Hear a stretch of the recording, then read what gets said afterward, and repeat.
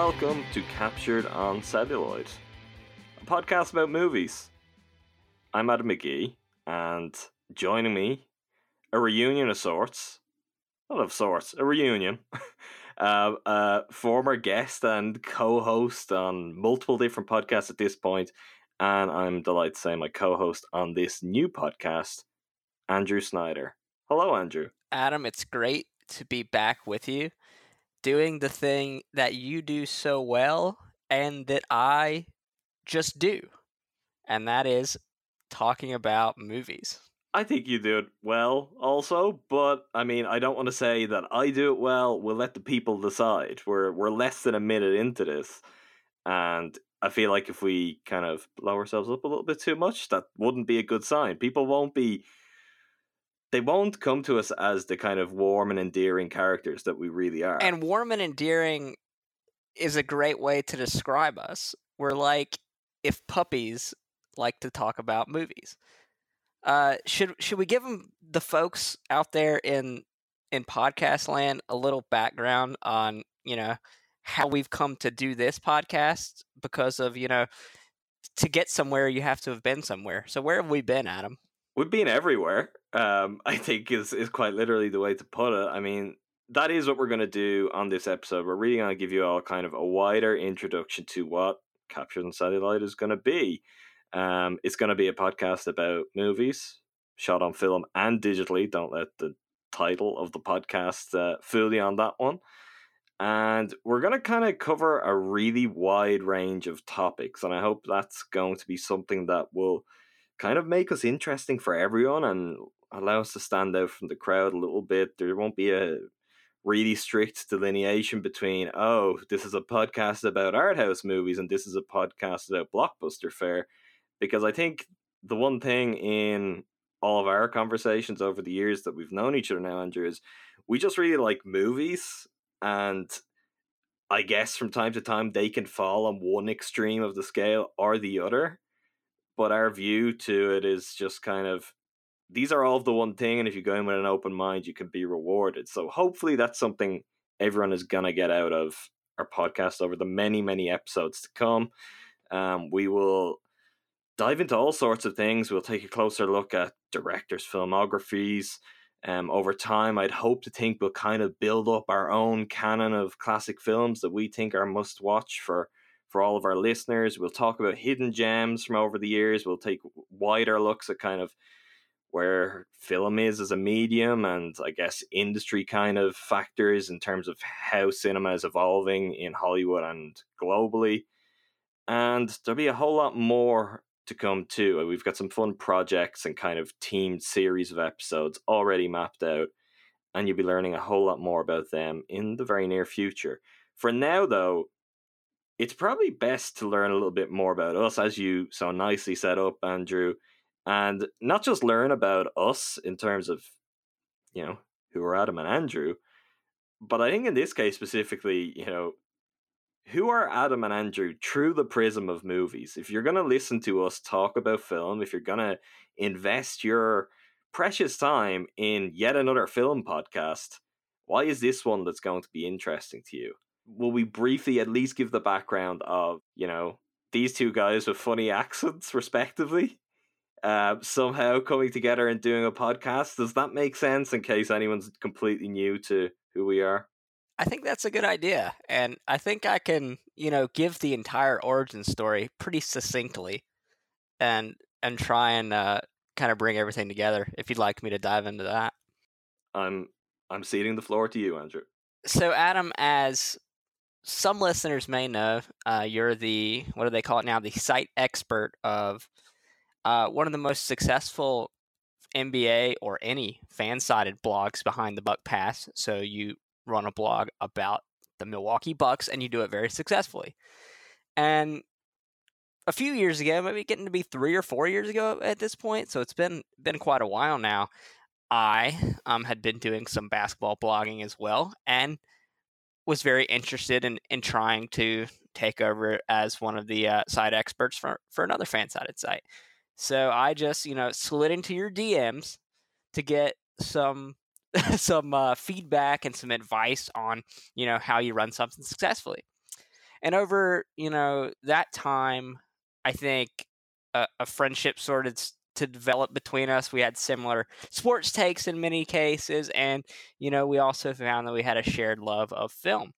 So after being a guest on your podcast a few times, after being a guest on Ty Windish's mutual friend there, his podcast a few times, I decided that I wanted to start a podcast, and that was the now defunct Loose Balls podcast, which I think had 2 episodes, one of which made to air because I was not good at editing podcasts, and also I was not good at hosting podcasts. But in the ashes of Loose Balls, Leftover Popcorn podcast was Spawn, co-hosted by both of us. And, we took that mutual interest and love of film, and we talked about it every week for an hour to 2 hours. And, I think we had a really good time. We had a small but dedicated group of listeners who provided us great feedback and great banter. And then, for various reasons, our schedules led to the death of that podcast. But then, Adam, over the last, I guess, few months, a kernel of an idea formed in your brain to bring it back in this form. And now here we are, older, wiser, and ready to once again talk about the things that we love. Yeah, I think that's a pretty good way of summing it all up. I think older, wiser, more learned about the world, more learned about film would be a good way of putting it. And I guess if for people who did listen to the Leftover Popcorn podcast in the past, I think some of the differences between that and what this is going to be is it's not necessarily going to be as kind of propulsive week to week to week. What's new, where maybe sometimes we're stumbling into something that's really great and important and we really want to talk about and everyone really wants to listen to discussion about, and then other weeks it's like, okay, well, what's this new not so great Netflix movie? I mean, it's easy to do that. There's a lot of ways that we could kind of follow that route, and I mean, in Leftover Popcorn we involve TV a lot too, which is probably something that won't happen here. But what we're going to do is, I guess, talk about things that we feel more passionate about, we feel are more important, and we feel just in the wider kind of scope of, okay, what is film, what are movies, and why do we care about them, adds to the conversation in an interesting way. So with that, sure, we'll talk about new movies and kind of recent releases as we go throughout the year, and we'll frequently reflect back on kind of, okay, what's been out this year, what's been out recently, and offer up recommendations. But another part of it, and I think something that we think will be fun and a lot more interactive hopefully too, is to say, okay, well, here's this movie from year X that we think is really worth checking out. Maybe you've seen it, maybe you haven't. Let's kind of plan it out ahead of time, let listeners go watch it, read up on it, and then kind of reconvene where we'll have an in-depth conversation about it. So I think through many different forms, that's going to be a notable element of what we do and what was different to what we did in the past.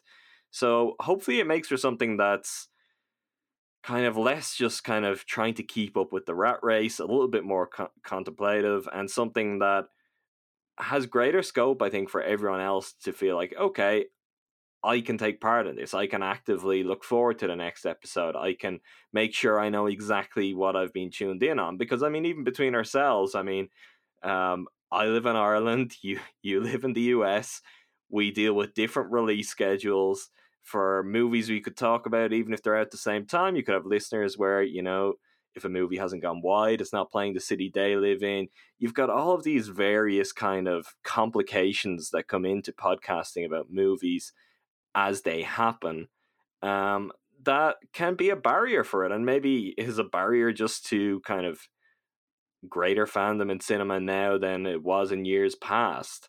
So we hope to bypass that by taking a much wider view that will really include the new and the old, and we're glad to have you along with us, and we hope you'll stick around and see over our first, I guess, 5-6 episodes, and we'll mix around a whole variety of different types of things to try and give you a sense of the different ideas and the different things we hope to bring to the table. So plenty of good stuff to look forward to. Okay, that's the kind of really boring about us section of this out of the way. Now I want to get to the about us true movie section, which I think is not quite as, not quite as settled deep in terms of ego or something that's just a little too self-involved. This is it. This is okay. If I was going to listen to someone talk about movies, I'd want to know, okay, well, why should I listen to you? Why have you got something interesting to say? Tell me about what you like, and then I'll know if this is something that's worth my time. So that's something we're going to do here. Are you ready for some deep probing questions that on the surface may not be a lot, but they could really tap into your psyche here, Andrew? That's what I'm excited about and also worried about, because we're going deep into young Andrew here, and some of it's going to bring up some bad memories, some of it's going to bring up some good nostalgic memories. So we're into the real stuff now. Before we go way, way back to, young Andrew, just kind of general sense of you like movies, you're a fan of movies. I would say you're quite a considerable way beyond just the average I like movies. I watch movies now and then. Why is film important to you? Why are movies something that you care about? How did you become the kind of person that is now co-hosting a movie podcast? I think part of it is the escapism that everyone goes to entertainment for. Whether it's, you spend your Friday night out at a sporting event, going to the movies, going to a play, going to a bar. Movies allow us to be transported into a different world and sometimes even a different time. It's also an interesting reflection of society and like seeing where movies started at one point in our history and seeing where they've evolved now, sometimes for the better and sometimes for the worse. So that's really how I came to feel the way I do about film. And it probably started more from a nostalgic sense, and that when I was a kid, me and my brother would go to my grandmother's house probably once a month, and what we would do at that time was rent 5 movies watch them all in a night, order a pizza, eat a bunch of candy. And so it was, like I said, the escape from my everyday life. You're sitting there watching something, doing something you want to do. That's more of like a treat. And then as you go through your life, you know, growing up in the American public education system, you're usually taught that the only things to look at through a critical lens are like literature, things like that. And then I remember the first time that I thought of a movie as something that could be analyzed and broken down critically. It just opened up a whole new world of the types of films that I enjoyed. So, I'm coming at it from a left brain, right brain situation where there's that entertainment and escapism, as well as the like, well, let me just sit down and think about this movie for 2 hours because it's stuck in my brain. Yeah, I think that's all good. I think a lot of that would speak for me as well. I'm gonna say something which sounds incredibly dramatic and is dramatic, and is ridiculous in many ways, but there is truth in this. There's also a special kind of privilege in this to be able to say something along these lines, which I appreciate and will own up to. But cinema is kind of my life, Andrew. You know this. Maybe it's not that easy to pinpoint at what point in my life it happened, but where a lot of people listening to this, if they are familiar with me through basketball stuff in the past, that may be what they associate with me, and it may kind of surprise them to a certain extent.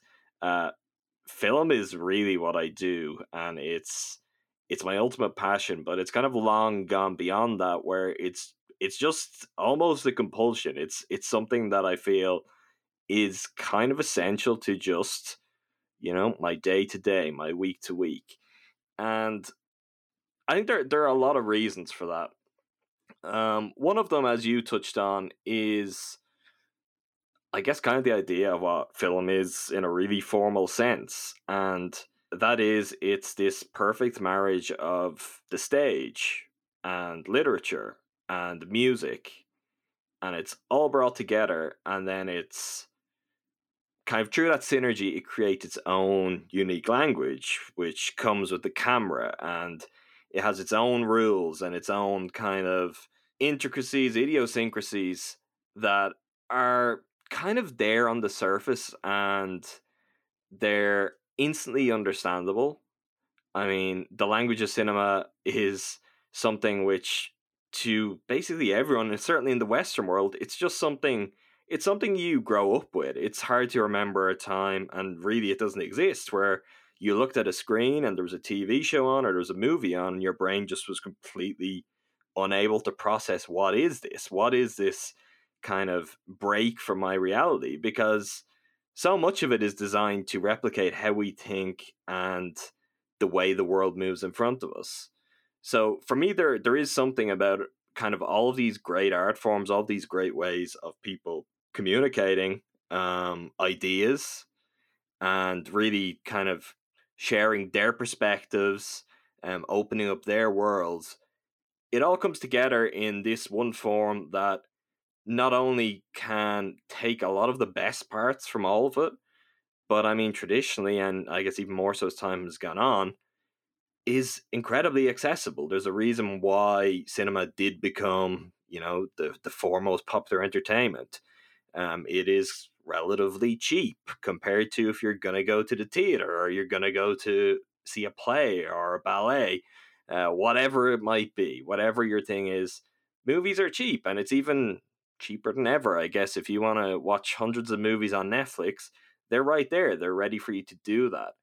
So that to me is kind of an instant hook of just kind of the ease of access and how movies are there and they're open for everyone.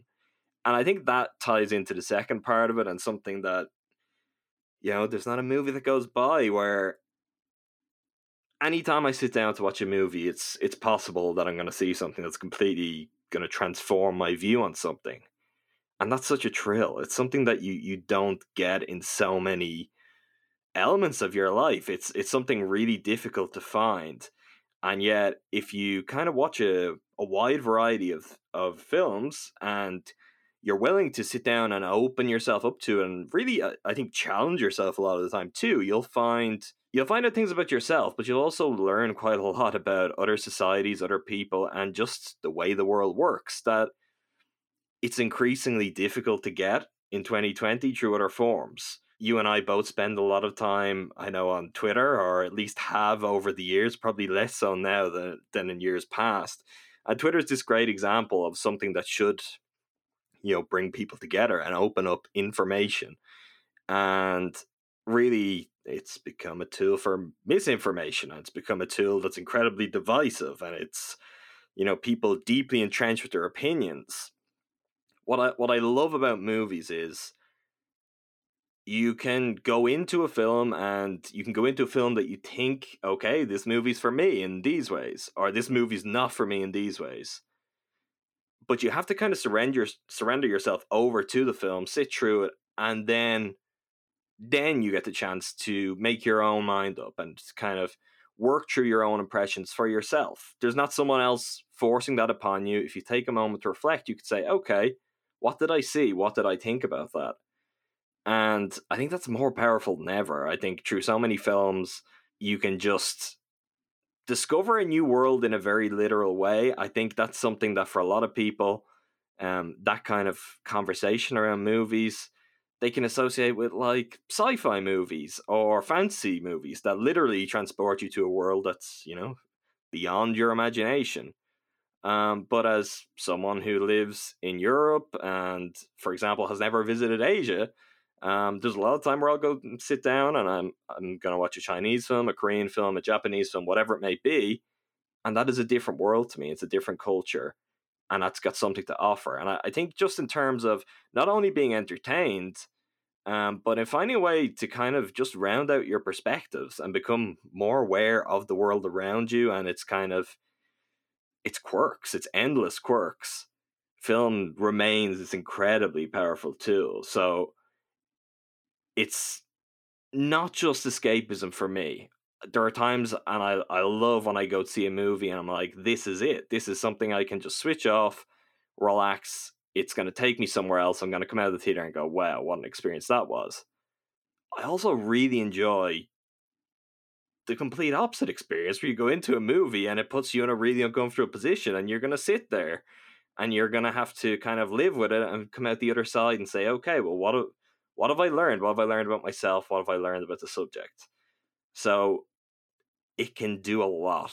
And it can do a lot with a little. And there's so many different ways you can kind of explore complicated subjects and topics that are just beyond basic comprehension. The power of visuals, I mean, the power of imagery is something that can't be overstated, particularly in a modern world where we're bombarded by stuff.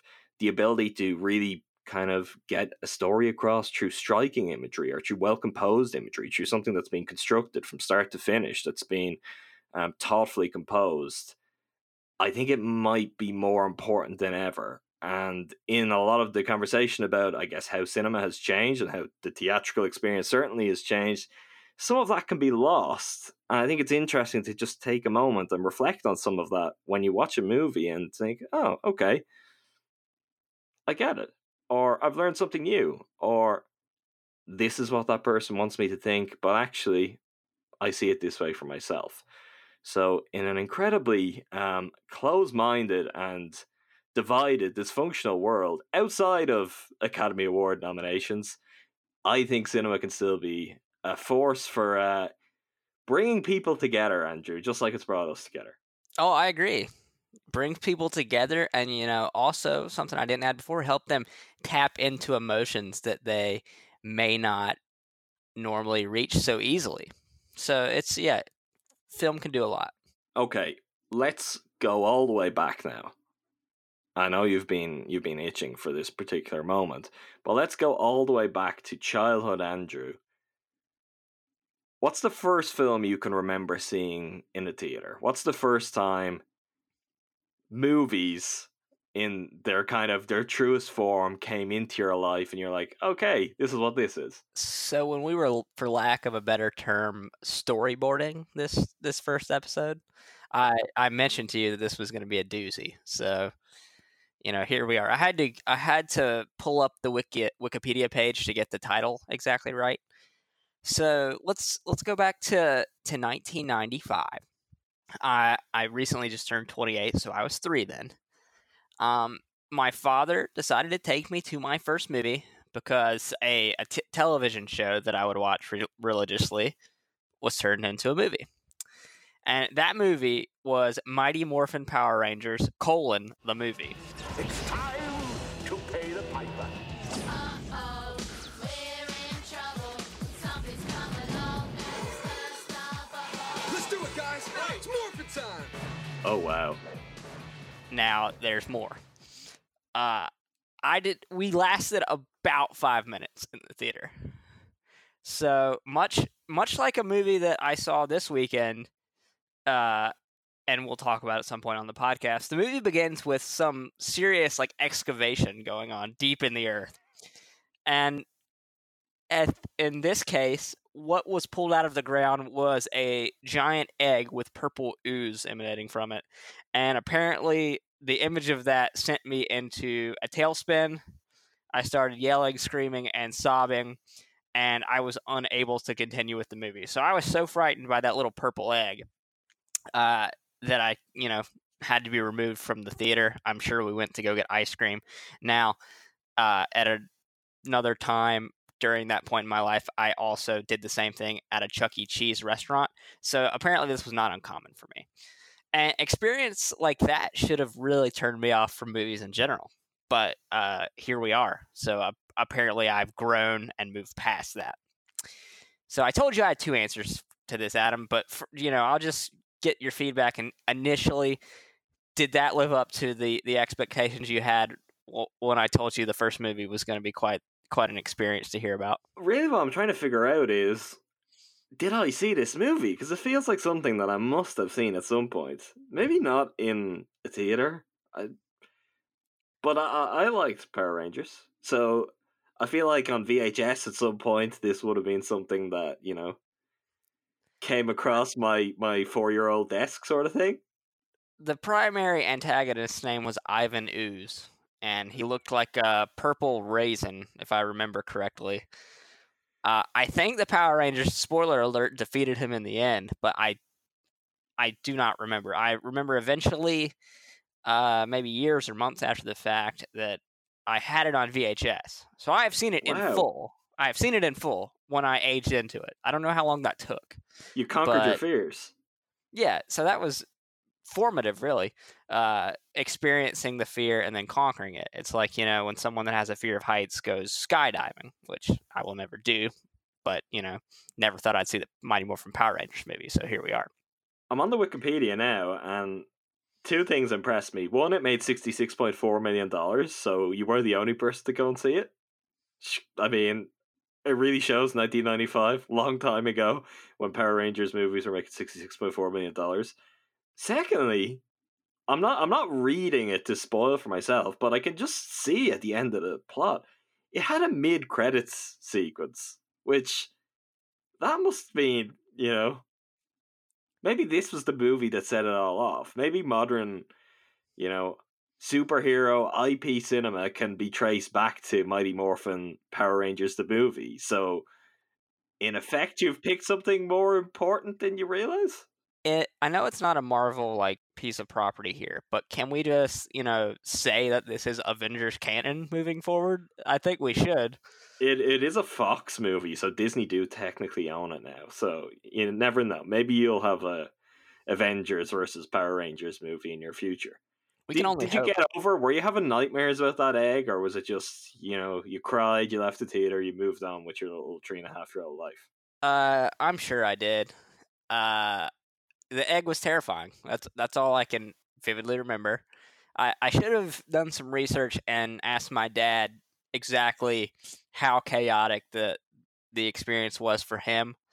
He thinks he's gonna have a nice day taking his son out to see a movie, maybe eat some popcorn, get some ice cream on the way home, and instead he had to have a bunch of other parents watch him take a screaming child out of a dark room.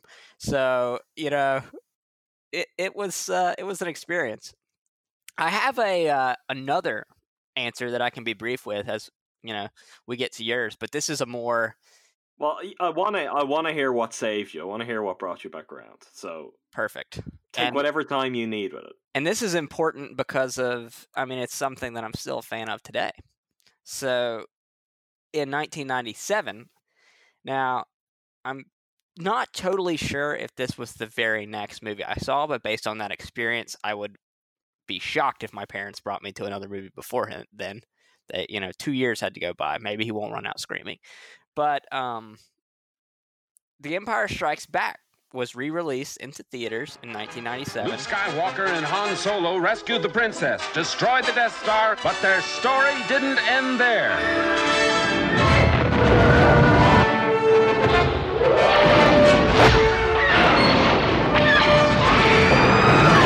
Now, the creators of the biggest smash hit of all time bring you the next episode in the Star Wars saga, The Empire Strikes Back.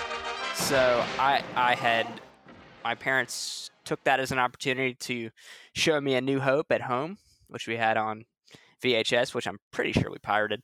You used to be able to record Blockbuster videos on blank tapes. So sorry, Blockbuster, we helped you go out of business. But anyway, Empire Strikes Back in theaters, and that cemented a lifetime of Star Wars fandom, which has been, it's had its ups and downs. Peaking recently with The Mandalorian, but we don't have to get into that. So, that's a much better answer and a much better reason to send me on the path of loving movies, because experiencing Luke, I am your father, or I know they always butcher the line, in the theaters, Spoiler. sorry folks, was amazing. And the fact that film franchise has stood the test of time and could get re-released 20 plus years later and have me heading straight for Toys R Us after to buy every action figure my parents would let me buy, and they're still all in the attic, is really shows you the power of what a movie can do, and in this case, what a blockbuster franchise can do. I have never seen any of the original Star Wars trilogy in a theater, so I'm actually quite jealous of that answer. I have vivid memories, probably right around that same time, of likewise being shown them on VHS by my dad, which not really a big Star Wars fan or even the biggest movie fan, so it's kind of interesting to me how that came about, but it did, and I think I'm probably a pretty similar age, if not even a little bit younger. Um, so well, that's quite a progression from Mighty Morphin Power Rangers the movie. So kudos to you on that. I think my answer is better. The first part of yours compared with it anyway. I think it's something that's kind of universally beloved. Um, and I saw this when it first came out, and it kind of amazes me because I was very, very young. I was a well behaved child. I wasn't one for, public histrionics like you, Andrew. But I was about 2.5 going on 3 when I saw my first movie in the theater. And that movie was the 1994 The Lion King. We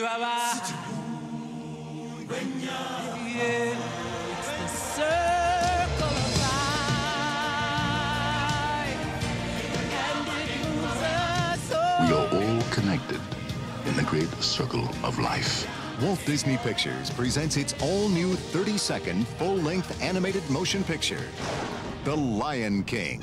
Which I'm pretty happy with. When people are asking, what's the first album you bought and things like this, and they're always terrible. Or as we've just proven, what's the first movie you've seen? Yours is not good, Andrew. I think mine is about as good as it could be for, a young child at that time. Yeah, this is like the first album equivalent of saying like Surfer Rosa or something like that. Right, which, I would be very pleased with that if that was my first answer to that question. But The Lion King was definitely my first one. I would guess by that time, if there was one thing I was certainly like exposed to a lot in terms of movies as a kid, it was Disney movies. I had kind of all of the classic Disney animated films on VHS and probably some of the not so classic ones, which I'm looking forward to getting reacquainted with when Disney Plus launches on this part of the world in like a month's time. But yeah, I think there's probably some element of the songs of this, which, for a young child worked. Maybe some of the slightly more menacing scenes going over my head, although I do remember finding Scar scary. I just manned up through it again, unlike some Ivan people. Ooze-esque, many have called him. And yeah, I guess that's what sent me on the road. I don't quite know what I saw next, but what is striking when I think back to kind of really early childhood memories, I can remember one of my uncles used to bring me to the cinema a lot, and we would always be going to see classic Disney animated movies. And I guess this is an example of how the times have changed, even with you kind of citing Empire Strikes Back in that way. This just seems to be something that happened a lot, that movies would just get re-released, not in kind of, not in kind of, art house would be the wrong word, but not in kind of specialist cinemas that will dip back into the archives and show things that aren't first run, but just in kind of like your local multiplex sort of thing. I have vivid memories of seeing Lady and the Tramp and on a big screen in a cinema, and it was one of those things. I couldn't pinpoint exactly when I figured it out, but it wasn't that long ago where I was like, oh, Lady and the Tramp, and I looked it up and I was like, 1955? Maybe that's just a timelessness of Disney animation. Maybe that's just something that, animation in general you can get away with, but I saw that in a theater and it was like, this is the first time anyone's ever seen this, that kind of sensation for it. Okay, Andrew, so moving on, can you then think of, okay, we've got kind of first contact figured out. What film was it that kind of opened your eyes to, this is what cinema can do, this is what movies can be? I guess some of the things we talked about a few minutes ago in terms of why movies are important to us. If you were to pinpoint, or can you pinpoint one particular film that made you say, oh, okay, this is a completely different thing, and I've got to think about it in a slightly different way to how I was processing it before this film. Yeah, so I thought about this a lot, and this goes back to the thing I said about thinking about film the same way you would as literature, so something to be broken down and analyzed. So when I was 15 or 16, a teacher that I really liked at my high school created a class from scratch, which he called Media Studies. And now, to an extent, we broke down the modern media. And, if we had that class again, I'm sure we would talk endlessly about Fox News. But nevertheless, what this class really was just an opportunity for this teacher to show us his favorite movies, or movies that, from a critical sense, he thought that some, moldable teenagers needed to see. And the one that really stood out to me and made me obsessed with one particular director in this case, and just film in general, was Memento. I have this condition. The condition? It's my memory. Amnesia. No. It's different from that. Since my injury, I can't make new memories. Everything fades. If we talk for too long, I'll forget how we started. And next time I see you, I'm not going to remember this conversation. What's the last thing that you do remember? My wife. That's sweet. Dying. So, the whole idea of the reverse chronological narrative, the unreliable narrator, and just the mind F that movie turns out to be really opened my eyes to what the power of movies could be. And then obviously made me a huge fan of Christopher Nolan. So after that, I would watch Insomnia. His Batman trilogy is also obviously amazing. The Prestige.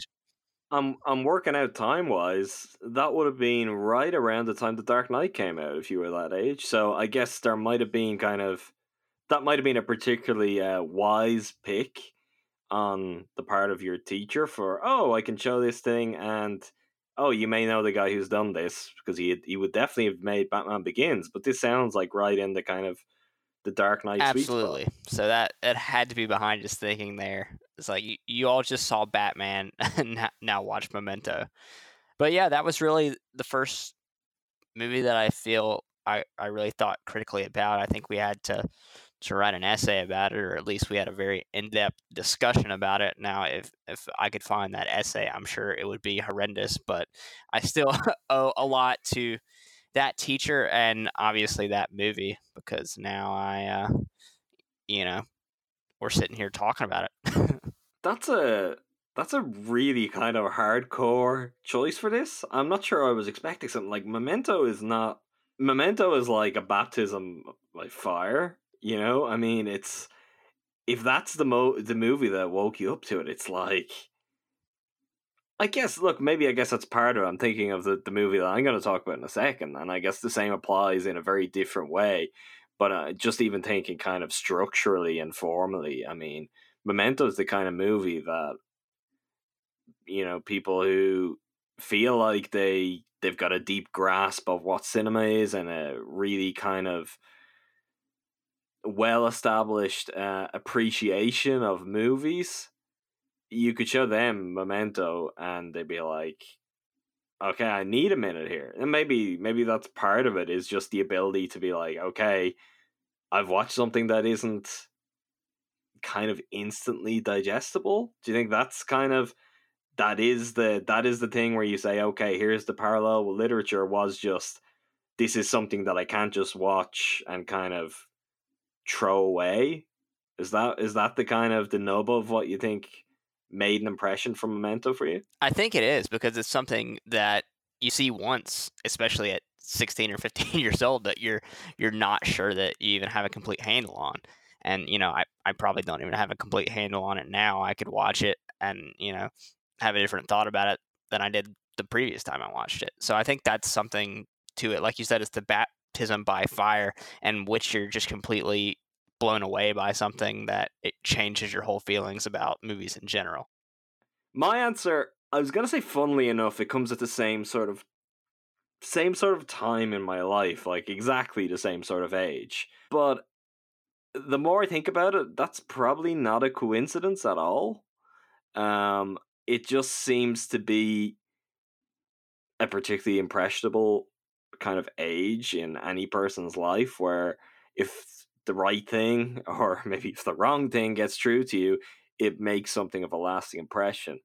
And for me, kind of right around the age again of 15, 16, I would guess I was probably 15 when I saw this for the first time. I guess some more background is probably suitable here. Up to that point in my life, sports was everything. I obviously still love sports, but sports was my thing. It was my sole interest. I liked movies. I'd go and see movies, but I wasn't even remotely close to what has become for me in the time since, and I would never have foreseen that. And around the age of 15, I had two really bad knee injuries in the space of about 6 months that left me kind of out of action for about a year. And in that time, I watched completely insane amounts of TV, of movies. I bought a ton of DVDs. I was kind of given a loan of tons of DVDs from friends who were probably more into film at that time. And I watched through all of it. And there's lots of stuff that I watched through in that time that I'd now look back on and be like, that was not good. For example, on the TV end of the spectrum, I think I probably watched through all of Scrubs at around that time. Very much enjoying it, which in hindsight, I'm kind of like, okay. Where on the flip side of that, I also would have watched all of The Wire at that time. And on the movie side of things, I think it was around that time that the movie Zack Snyder, who for some reason we always end up talking about when we do movie podcasts, your Uncle Zach, his movie 300 came out around that time. And when I first saw that, there was something about the way it looked that was really striking to me, which now sounds completely insane when I say it. And I caught some of that film recently. I was like, wow, this is bad. The other end of that scale, though, and the movie that's my answer for this is Taxi Driver.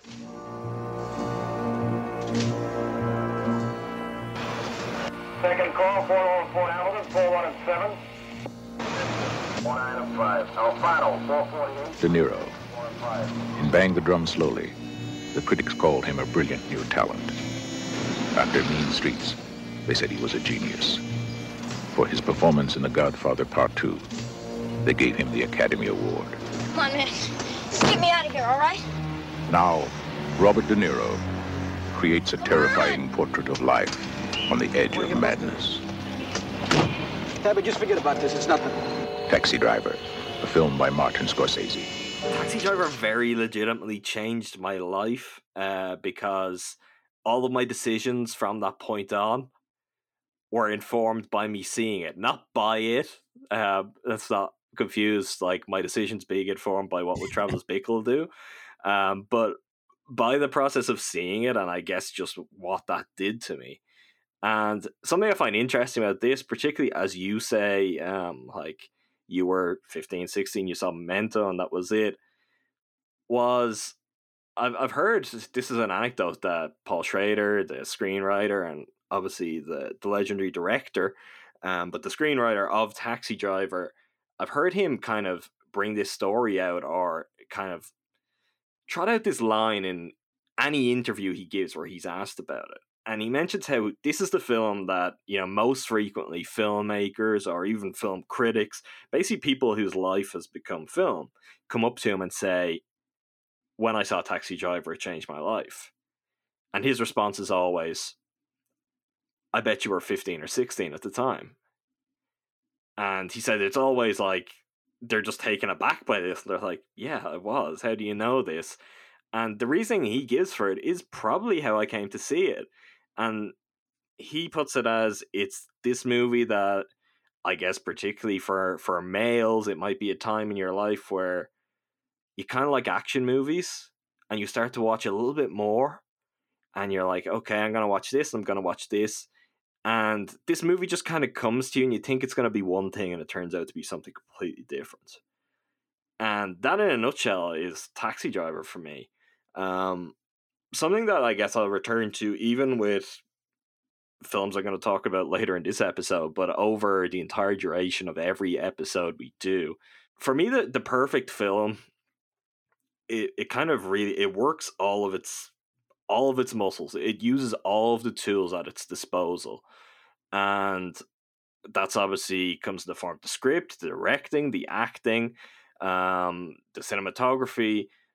But also, I tend to find my absolute favorite films, the music and the score is just so central to it.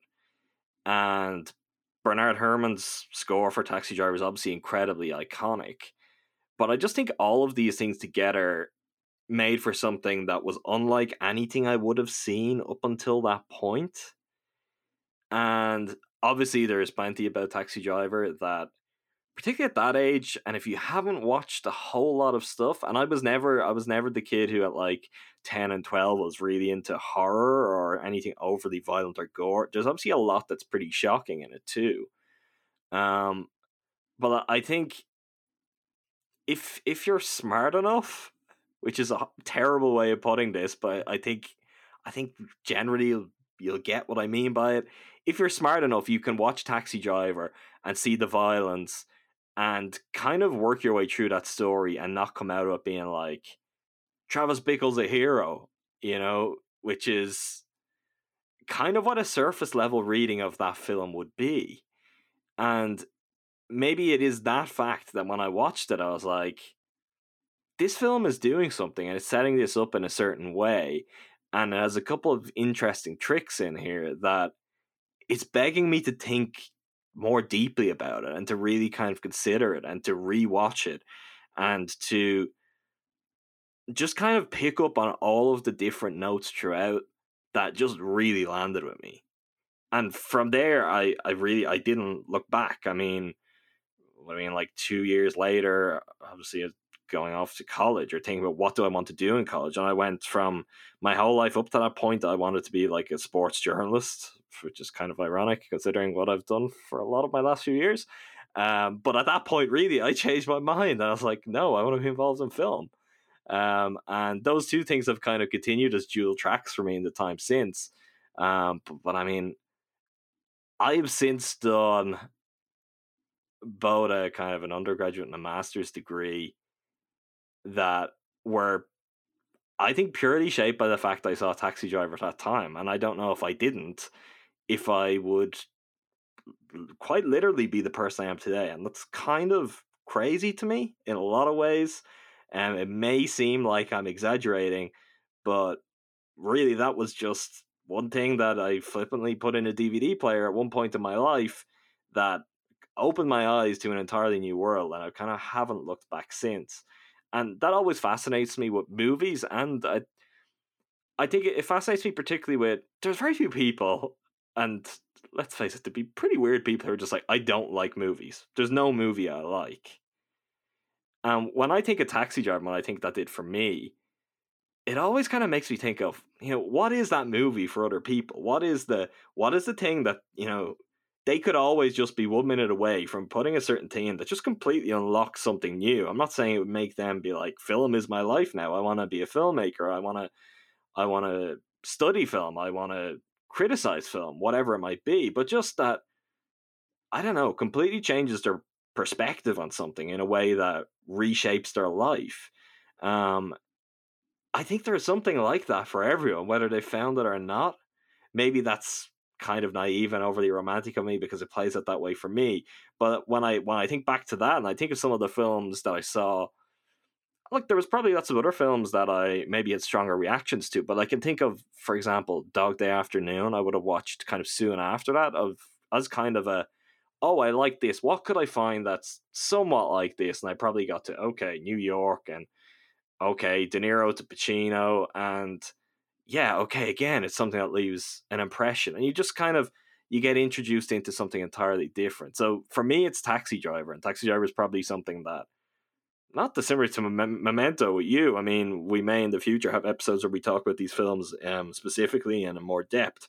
But for me, that was like, okay, this is movies, and this is not something I knew movies could do to me as much as anything else before I sat down and watched it. That's really cool, and I think it speaks to something that I'll bring up a little later with a film that I reference, but like something, in this case a film, that sparks a passion in you that changes your whole life and leads you to, pursue film as more than just a hobby. And I think that's really cool and interesting.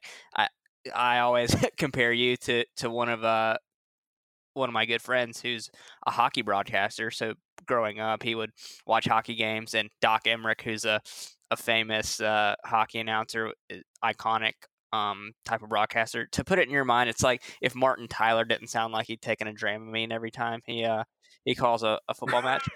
But and so that sparked him to make that his career, and it's so cool that you have a kind of a formative memory shaped around film. And just think about how many great directors, how many great screenwriters, how many great actors have a specific film in their life that led them to pursue that as a career, and all the art that's created because of that. It's just like a chain of events, or like a domino effect sort of thing, and that's just really cool, and something that only a few types of like entertainment and aspects of life have the ability to do, like film or sports or something like that. But yeah, I'll get into that a little later with a film I reference.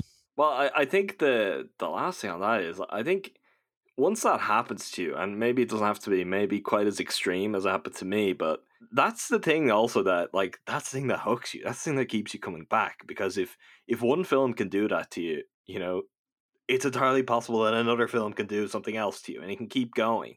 And you go into every film, and I really do. There's even, like, this, I see close to everything that's released, that's new. I make it kind of an aim to see close to everything. I often come pretty damn close to actually seeing that aim true.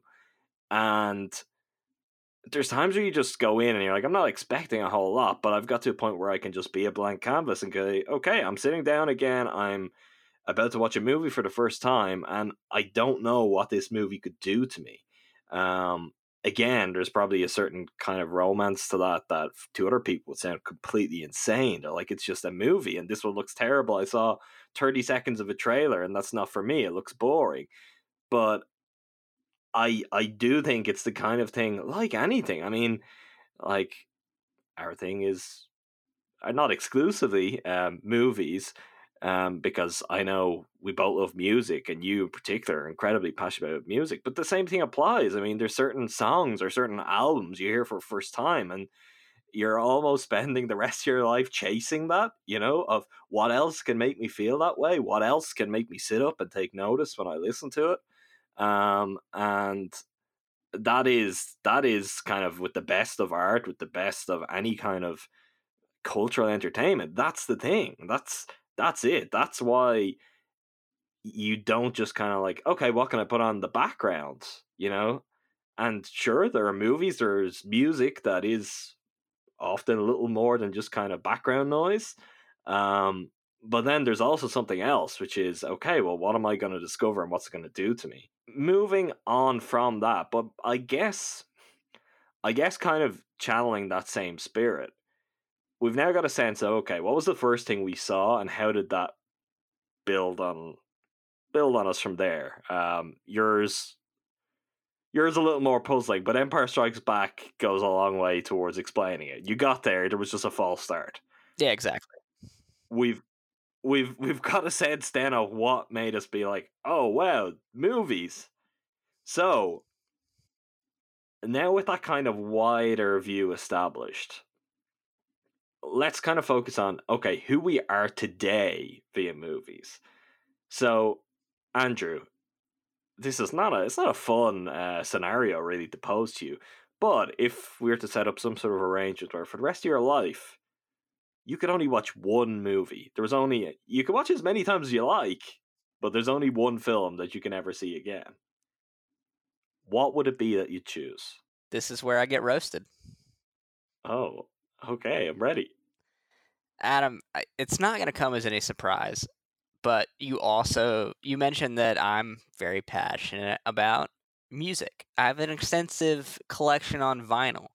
I, haven't seen as many as I would have liked, but I also really like musicals, both on film and on stage. In just a few weeks, I'm going to see Hamilton for the second time on Broadway. So, it's something that, is really, really part of my brand that we established on Leftover Popcorn and will going forward. So for this, I had to tap into the critical side of my brain here, because I think this is a wonderful movie that got some unfair backlash when it was released. And I think it's something that's also incredibly entertaining and just a joy to watch. Adam, I know what this is, right? I know. If I was to guess now, I've got it, right? Yeah, you've got it. If we're playing Guess Who, you've flipped out all my tiles, and you can see that I'm the bald man with glasses. But the movie that I've chosen is La La Land.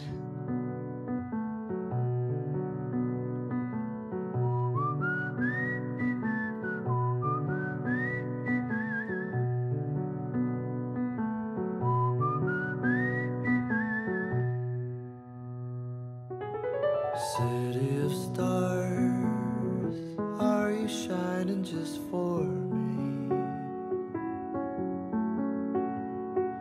City of stars, there's so much that I can't see.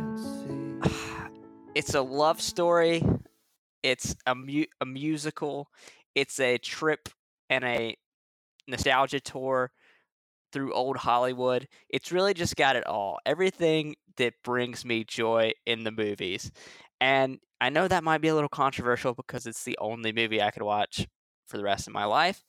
But if it's going to be one movie, I want it to be something that I truly love.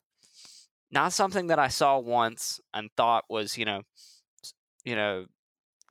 critically substantial and something that, was important, but something that I really love. And that's where I think La La Land comes in, because every time I watch it, by the time Emma Stone is singing Audition at the very end of the movie, the tears start to well up, and I'm just right back where I was the first time I saw it. So, hot take, coming in hot on episode 1. Our answers are amazingly similar on this. You might be caught off guard by how similar they are, but we'll get to that in a moment. I'm not going to roast you for this. You may regret it if you're on an island that it was the only thing. You may, but I mean, that's a very personal thing. So who am I to say that? It means something deeply to you. La La Land is a great movie. I really, really like it. I like all of the elements you're describing. I think you're right to say, you'd want something that brings you joy, something that's a little bit easy. I've very much gone a similar kind of way. Something that you truly love. I also, it's a film that at the time it was released had deep meaning for me, and is probably not also insignificant in terms of some decisions I made that set me on paths, further deeper into movies are my thing. Because really the whole message of that film was, about people following their dreams, and I guess the power of that and what it takes to do that. I'm not going to roast it. I think it's a really good movie. Yeah, I don't have anything else. That's your pick. I'm fine with that. When you said this is something you're going to be roasted for, I got nervous. I thought this isn't just going to be an Andrew favorite, but this is going to be something bad, something that's really going to catch me off guard. Oh, no. I was talking through this with Jordan, my brother, yesterday, and he guessed derisively that I was going to say Everybody Wants Some, which is another movie I love, but great I movie. know, but, the whole college baseball aspect of it, just, not his cup of tea. So, I subverted his expectations and went with one that he has probably seen more than any human being on earth. So I think he will approve when he listens to this. My pick is also a musical. This is something I've only figured out in kind of, I was going to say later life, as if I'm not 28.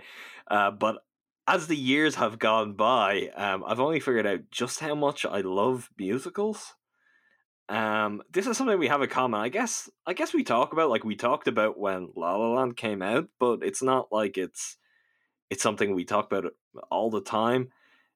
there is something about musicals, and particularly to me when they're captured on screen, that again comes back to this thing I talked about the perfect movies, where you've got just kind of everything going on at once. And to nail it, you've got to get everything right. And if you get it right, it's like the ultimate feast for the senses. And it's interesting you pick La La Land because it does hark back to these kind of classic Hollywood musicals, the classic Hollywood era. And you get some of these scenes that do have, you know, the traditional multicolored stages. You have the whole kind of Panavision effect of how that movie's presented. I guess mine is the original. Mine is the film that without it there is no La La Land, and that's Singing in the Rain. Just singing in the rain, what a glorious feeling. We're happy again. We'll walk down the lane with a happy refrain and singing, just singing in the rain. To me, this is just a movie that gives me more joy than anything. I've discussed this with you quite a bit. I discussed it with you recently. I made a discovery that may just be too weird and niche and take too long to explain to fully go through. But I guess the bones of it are, this is a movie that, in particular, the eponymous Singing in the Rain sequence with Gene Kelly doing his dance, doing his song on the street with the umbrella, all of that. There aren't many things in life that I could just be like, anytime I see or hear that thing, I'm going to beam from ear to ear, like uncontrollably smile. I could be in a terrible place, I'll hear that song, or I'll more particularly see that scene, and it's like, in a very cliched fashion, considering what the idea, the message behind that song, what it's about, it works, right? It does that for me. And I can't remember the first time I saw the film. I feel like I've always had an awareness of it, but it's not something that I was sat down and it was told, this is important, and then I grew up with it being important. I can't remember it being in my life. I can't remember what point it started. And it's a film that I've really come to watch in, I guess, the last 3 or 4 years, like watch like multiple times a year, where whatever it was that brought me to, oh, I need to sit down and watch Singing in the Rain. I mean, I'm aware of it, I've seen bits of it, but I need to watch it.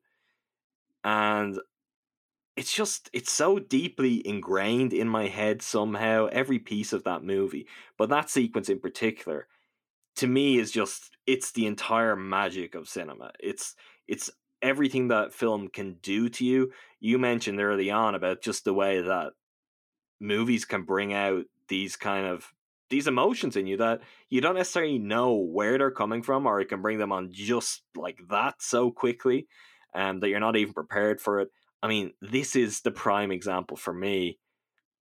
I defy anyone to watch that sequence, to watch Gene Kelly and not have fun doing it.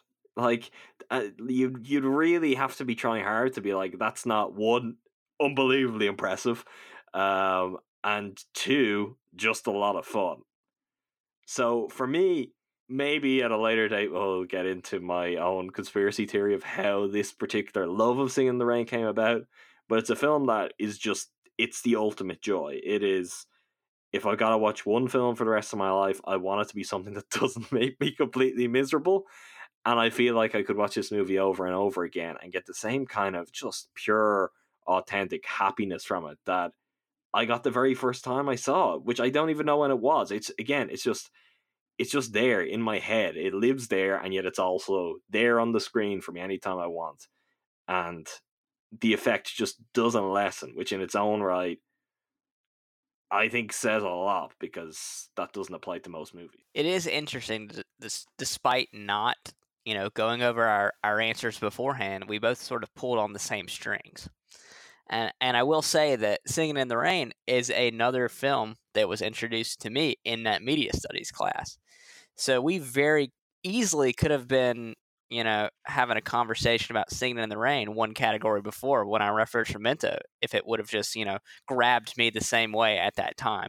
I guess the love of musicals did not develop until a little bit later. You were 15 or 16. You were trying to be cool, I think, is the thing. I think, and now 2020 Andrew, if he was, sent back to that class. Maybe it's Singing in the Rain that But, grabs you know, you. the girl I was dating at the time loves musicals and is now my wife, so I guess I could have referenced that back then and all would have worked out. But, you know, going back in time, we're not allowed to do that. This isn't Primer. Oh, it all worked out as it was supposed to. But yeah, you're right. I mean, on last two categories, we are both 15 or 16 when the movie that really kind of, I guess, changed things for us, opened our eyes to cinema came along. We've both picked musicals for if we could only watch one movie, and we both picked movies that I think we feel confident would bring us a certain kind of joy. Although, I do wonder, I don't want to, I feel stupid not wanting to spoil La La Land. I mean, it's out quite a while, but I do wonder if the ending of La La Land over and over and over again, if it was the only thing you could watch, would start to weigh on you. I don't know if that would be quite as joyous as you think. I don't know. I know you watch it a lot, but if it's the only thing you could watch. That's a great point. It's actually been a while since my last rewatch too. I've fallen out of practice way too much hockey and Liverpool watching, I guess, not enough rewatching La La Land. But that's a great point. I think the ending is absolutely perfect, but on the 150th watch, as you're sitting alone on the desert island, your Wilson has become deflated. That sounds like a euphemism. It wasn't. But yeah, it might start to get a little heartbreaking after a while and just really bring home the loneliness of this desert island situation. Now, if you're just in a world where maybe, you know, you're limited to watching that, but the rest of your life is the same, it'd be fine. But also, you know, still a little depressing. So that's a good point. I'm just going to focus on someone in the crowd, and that's going to, you know, bring. Yeah, there are those moments. I could very easily have picked Umbrellas of Cherbourg for this, which has obviously very well documented, you know, large similarities to La La Land, and the ending is very much designed to try and hit the same notes in La La Land that were originally captured in Umbrellas of Cherbourg. I don't think I'd last very long watching movies if that was the only one and I had to go through that ending over and over. But yeah, there's the high moments, and maybe they're all the more powerful. Maybe it's better. Maybe you'd be more well-rounded for having both the highs and the lows in your movie. But I respect your choice. You thought I was going to roast it, but I respect it. I knew you would, you know, come at it from this perspective, but the internet as a whole, with our backlash culture, specifically around La La Land's Oscar campaign, but you know, we've lost our 3 or 4 listeners now. Is what you're saying. I guess so. Goodbye, everyone. It was good while it lasted. Okay, the last question, the last movie for both of us, as we kind of go through this cinematic journey and hopefully set the table for who we are and the movies that mean something to us and why we care about them, and everything that we're going to talk about in the many episodes ahead. We've done if you could only watch one film for the rest of your life. Now I want to focus on if you could watch any film again for the first time, completely fresh, wiped from your memory, you get to sit down and experience it all on you. What is the movie you would choose, Andrew? I've got 2 Wikipedia pages open because I had not made a final decision coming into this conversation. I've gone back and forth on it many times. There are 2 schools of thought, but I think I just need to make a decision right now.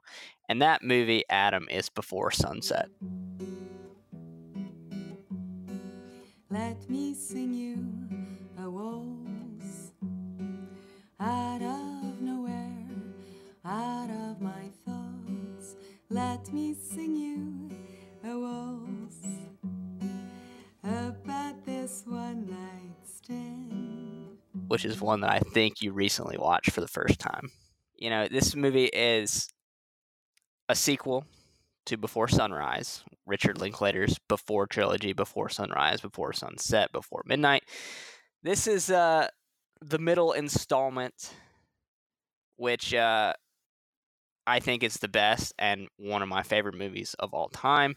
I would love to see it again for the first time. It's just a story about 2 people that met 9 years 9 years ago and had a romantic night walking around Vienna, I believe, and then, reconnect a little bit later as they're both have gone through life a little bit and are a little more jaded and are a little more realistic about love and the world. But then they find that they still have that same connection despite having gone off in different areas of life and everything working against them being together. And the way they interact, the writing, the acting, and then in particular the ending is what I would want to see again for the first time, because I think it's one of the best endings in film history. It's just all so romantic, cynical, and heartwarming and heartbreaking all at the same time, because there's just so much going on in such a short period of time in such a small space, because we're just so honed in on these two characters and how they experience each other. And I just love it so much. I'm curious. It is interesting because I have had the chance to, less than 2 weeks ago, actually watch this movie with completely fresh eyes and talk to you about it knowing it was one of your favorites. I'm curious though about your selection of this, because the whole trilogy is great and you love the whole trilogy. Do you think that if we had done this 5 years ago and we were to do this 5 years from now, would it be before sunrise all the time? Because even just thinking about it, I think age-wise, even at a point where you've got some life experience under your belt, you're not quite. I think they're supposed to be pretty young, like considerably younger than either of us are in the first movie. Am I right in saying that? Like, yeah, 21? I think it's like that's an early 20s movie. The second one's more of a early 30s, late 20s movie, so I think it's right around then. So right, so that's what I'm getting to. Is this the pick now, do you think? Maybe it's impossible for you to know, but because it's closer to where you are in your life? I think it could be. That's for sure. I think my age might be playing a factor in me choosing this. I guess Julie Delpy in this case is a career that I'm actually passionate about, but we won't get into that. She's the stand-in for that. Do you want me to tell you the other movie I chose? Wow! Hold on. I love where that was going for a second. So this was basically you had just memified the movie for a second with, you know what? You're right. We won't unpack this. Who knows who's listening? Well, come on, tell me about the second movie. The other one was The Departed. When I was your age, they would say we could become cops or criminals. What I'm saying is this: when you're facing a loaded gun, what's the difference? Huge. All right, okay. And this, it speaks to the ending as well, which I won't spoil. I realize it came out 14 years ago, but still. So obviously, this is a remake of a film? Infernal Affairs. Called Infernal Affairs. That's right. But it's got some of the all-time greats of this particular era acting alongside one another, and also Mark Wahlberg. Mark Wahlberg almost steals the movie. I know, it's absolutely shocking, but it's Leo and Matt Damon and Jack Nicholson just each throwing 100 miles an hour. It's one of the greatest living directors and greatest directors of all time, full stop. It making kind of a popcorn movie to a certain extent that's still critically relevant. And much like Uncut Gems, which I saw over the weekend, it's what I imagine taking cocaine is like in movie experience, and then just builds and bubbles up into an absolutely bonkers ending. So seeing that again for the first time and experiencing that, particularly in a theater, because I was, 14 when it came out, so there's zero chance I went to see it in a movie theater. That's definitely something I would like to see with fresh eyes. I haven't watched The Departed in a long time, and for some reason in my head, I've cooled on it significantly. Maybe I should do a rewatch and see. I don't know, as part of that, just the actual rat you do remember the rat, right? I mean, like, yeah, it's not great. You didn't need it, Marty. Yeah. You did not need it. That's in my head, and I don't know, has that just tarnished the rest of what I really enjoyed the movie, but just in my head it's I get your points though, and even just now, I was only thinking of this recently, like the chance to just like watch Jack Nicholson be Jack Nicholson in this stage of his life as well, which is also kind of interesting. Although I say this stage of his life, and it's now 14 years ago, I think it was 2006 when The Departed came out. Like, that is its own kind of thrill. I would have been shocked if that was your pick, though. I mean, the one of the Before trilogy is, you know, I would have guessed that for you. And it would really, the curiosity is which one you pick and why. So I think we've got to part of that, and maybe another part of it we'll get off air. My pick for this, I don't know, maybe you could guess this, maybe you couldn't. My pick for this is my favorite movie of all time. But it's not just because it's my favorite movie of all time, although it may be why it's my favorite movie of all time, if that makes sense. It's Vertigo, Alfred Hitchcock's Vertigo. Vertigo, a feeling of dizziness, a swimming in the head. Figuratively, a state in which all things seem to be engulfed in a whirlpool of terror, as created by Alfred Hitchcock in the story that gives new meaning to the word suspense.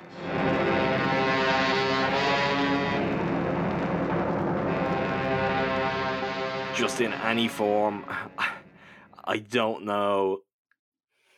There aren't many things I find more masterful in any art form than Vertigo. And just the complete peak of some of the most incredibly talented people working in their respective fields coming together at one time, making a movie that has a story as compelling, as rich, as layered as this one does. That's as visually sumptuous as it is, that has kind of all of the tricks of the trade and the kind of tools that, it goes without saying, an all-time master, if not the all-time master of the form, had established at that point.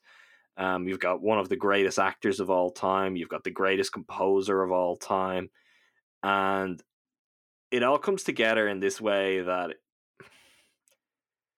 like, the movie is just a fever dream. Like, it's just this incredible experience that sweeps over you, and it really kind of takes you along on its journey, unlike anything else.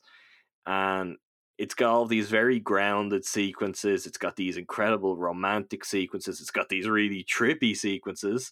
And it is just from I mean, the design of all of the graphics and the posters, to the score, to the direction, to the acting, everyone involved. You're like these are the all-time people. This is it, and this is what they managed to make together. And I guess, again, this is interesting where you pick something like The Departed, and you're talking about the various people who kind of come together to make it. There is something infinitely appealing about that, but I just think there's never been greater results of that than Vertigo. And I mean, I even include on that, you've obviously, if we're going to even just go at like Jimmy Stewart and Hitchcock, it's not the only movie they made together. They made Rear Window together, for example, which is also an absolute masterpiece and an incredible movie. But Vertigo is the one that I just think you could unpack forever, and I can watch 1,000,000 times with it always feeling like something new to me. But that's still not quite the same thing as not knowing what it is. Sitting down, I'm going to see a movie, and Vertigo being the thing that plays, that again, maybe this again goes back to some of the conversation we had earlier, where I'm like, part of the cinema going experience for me is probably this kind of subconscious seeking out, okay, what's the next like experience I can have? What's the next movie that could change my life? And I can't imagine that being the thing that would just kind of set you on a path, what it must be like to do that. And there are only certain filmmakers that can do the kind of things that Hitchcock does generally, but very specifically in that movie. And it's just this beautiful mix of colors, of sounds, of emotions, where to me it's pretty much unparalleled, and I don't know if anything can ever touch Vertigo. And the chance to sit down and see that movie again for the very first time, that'd be something else. Again, though, when I think of it, I don't know where and when I first saw Vertigo. I feel like it was on DVD. I think I got a Hitchcock box set and it was on DVD. But I do also know, relatively early in terms of me getting into Hitchcock, I saw a 70mm print of Vertigo, which was amazing. Maybe that was the first time. I don't know. Maybe that's why that has such an impression on me. But then again, it's not like I've come up with a particularly unique answer here. This is like the most recent Sight and Sound poll. This is the filmmakers and the critics all-time #1 greatest film. So I haven't reinvented the wheel, but it is the movie to me that just continues to astound me. And yet I would love to feel like this is completely new. I've never seen something like this. And I guess also a chance to just be aware of that, to have that experience again, and to then be like, I've had that experience at a different point in my movie watching kind of, I don't know what the word I'm looking for is, my journey through movies, I guess we could put it as.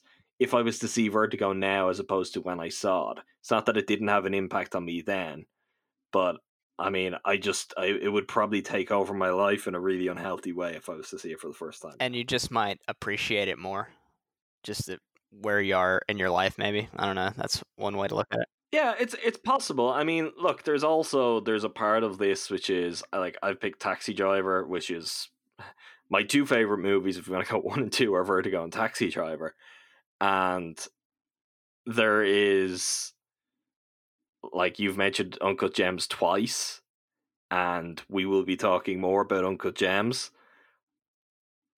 I love that movie, and there's no coincidence that I love movies that are basically about obsession, and that are largely about kind of just compulsiveness and just this insatiable need to do something, because they were pieced together in that way by filmmakers who felt that way about their craft. And for me, that's the kind of personality I have. That's why, I don't just like movies. I love movies, and I'm completely kind of consumed by movies, where it's probably not a coincidence then that my favorite movies are films that very much speak to that particular desire and that particular instinct within me, which is, I don't just want to see this, I don't just want to know about it. I want to live in it. I want to know every single detail. I want to know it frame by frame, shot by shot. So I guess there are ways we can probably unpack all of that. I won't make you do a similar psychoanalysis of yourself, but I can say that I think the interesting thing with this exercise is, like, the Andrew I know comes out in your answers. I can pick your character traits, and I can pick the way you think about things, and I can see them in the movies you've chosen, with the exception of Power Rangers Mighty Morphin the movie. Well, but I haven't seen it, though, at least that I know of, so maybe I'd see that and I'd be like, wow, this movie is Andrew. I think it's going to be on the rewatchables soon, so you can just catch up for that. If they don't, we will, is really what you're threatening. Not promising, threatening is really the way I put it. But I do, quite genuinely, I think there's something interesting about all of this, in that I think I feel your choices reflect you. I hope you feel my choices reflect me. And I hope collectively then, for anyone listening, they kind of set you up to know Andrew and I a little bit better, and to be ready to listen to us talk about movies in all sorts of different forms for, I don't know, however long we do this, until we take over the world, right? I mean, that's, day 1, get to know us. Day 2, take over the world. So I think that's where we're at. All right, then. That is episode 1 of Captured on Celluloid, locked in. what we are going to do at the end of every episode is we're going to tell you what we're going to talk about next week, because we want you to have a chance to do your own homework. And if you're going to listen to us, you might as well have your own feelings, your own opinions on what we're going to talk about. We'll probably do some mailbag week to week. If anyone has any questions, I would guess early on, when we're a new podcast, there's not many people listening, that may be pretty minimal, but maybe as we continue, if people are watching the movies, we'll have some questions to run through. So we will do that throughout. Next week, I guess we've already given the game away, but we are going to talk about a current film, a recent release, and that movie is Uncut Gems. We're both very big fans. There's no secret on that already. But if you haven't watched Uncut Gems, you should do that, regardless of whether you're going to listen to the episode. But we'd both love for you to check it out and then come back and hear what we have to say about it. Are you excited for Uncut Gems?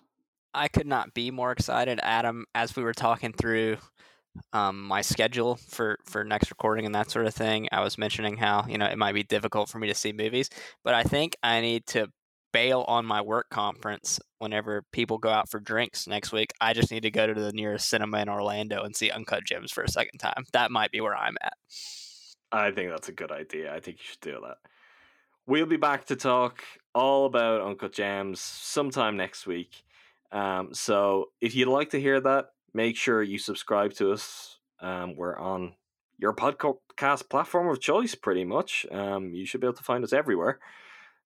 You can also follow us on Twitter, where we can be found at Captured on Cell. And that's really the place where I guess you'll find all things moving forward. We also have a website, capturedoncelluloid.com, and I'll write some stuff there from time to time. We'll kind of post all of the episodes there too. So if you want another hub for where you can find everything, that's the place. With all of that covered, I think you know where to find us, and hopefully you'll be joining us again. Until the next time, thanks to all of you for listening to us. Thanks for joining Andrew and I on this deeply personal journey of our lives today through movies. And Andrew, thanks for joining me, and thanks for opening your soul up like this for me and all the listeners. It was my pleasure. Thank you, Adam.